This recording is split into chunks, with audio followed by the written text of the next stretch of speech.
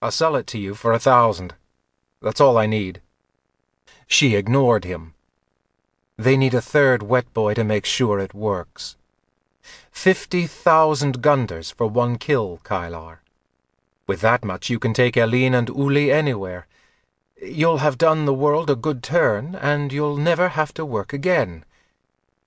It's just one last job. He wavered for a moment. There's always one last job. I'm finished. This is because of Eileen, isn't it? Mama Kay asked. Mama Kay, do you think a man can change? She looked at him with a profound sadness. No. And he'll end up hating anyone who asks him to.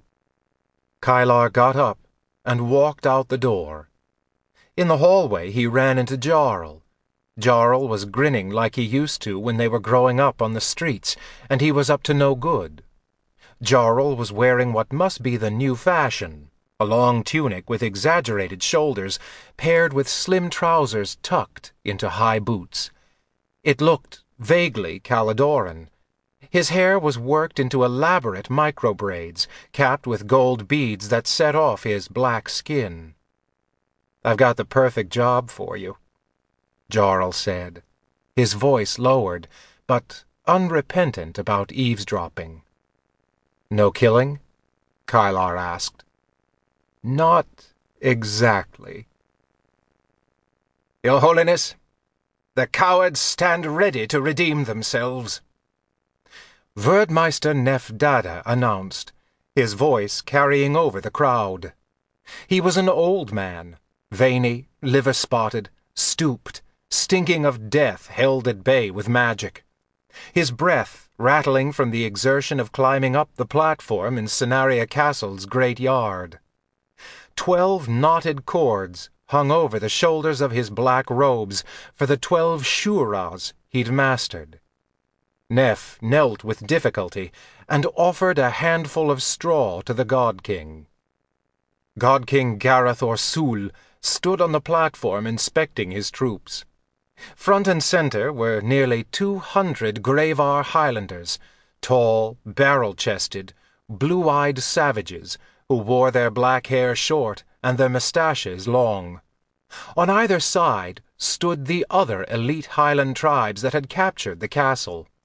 Beyond them waited the rest of the regular army that had marched into Cennaria since the liberation.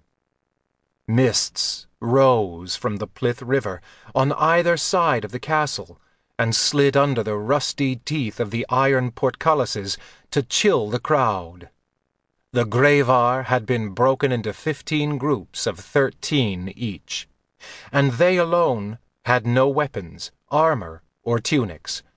They stood in their trousers, pale faces fixed, but sweating instead of shivering in the cool autumn morning. There was never commotion when the God King inspected his troops, but today the silence ached, despite the thousands gathered to watch. Gareth had gathered every soldier possible and allowed the Cenarian servants and nobles and small folk to watch as well. Meisters in their black and red half-cloaks stood shoulder to shoulder with robed Verdmeisters, soldiers, crofters, coopers, nobles, field hands, maids, sailors, and Cenarian spies.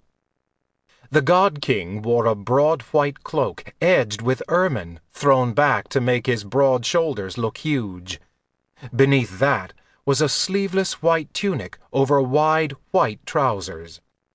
All the white made his pallid Caladoran skin look ghostly, and drew sharp attention to the veer playing across his skin. Black tendrils of power rose to the surface of his arms. Great knots rose and fell, knots edged with thorns that moved not just back and forth, but up and down in waves, pressing out from his skin. Claws raked his skin from beneath. Nor were his veer confined to his arms. They rose to frame his face. They rose to his bald scalp and pierced the skin, forming a thorny, quivering black crown. Blood trickled down the sides.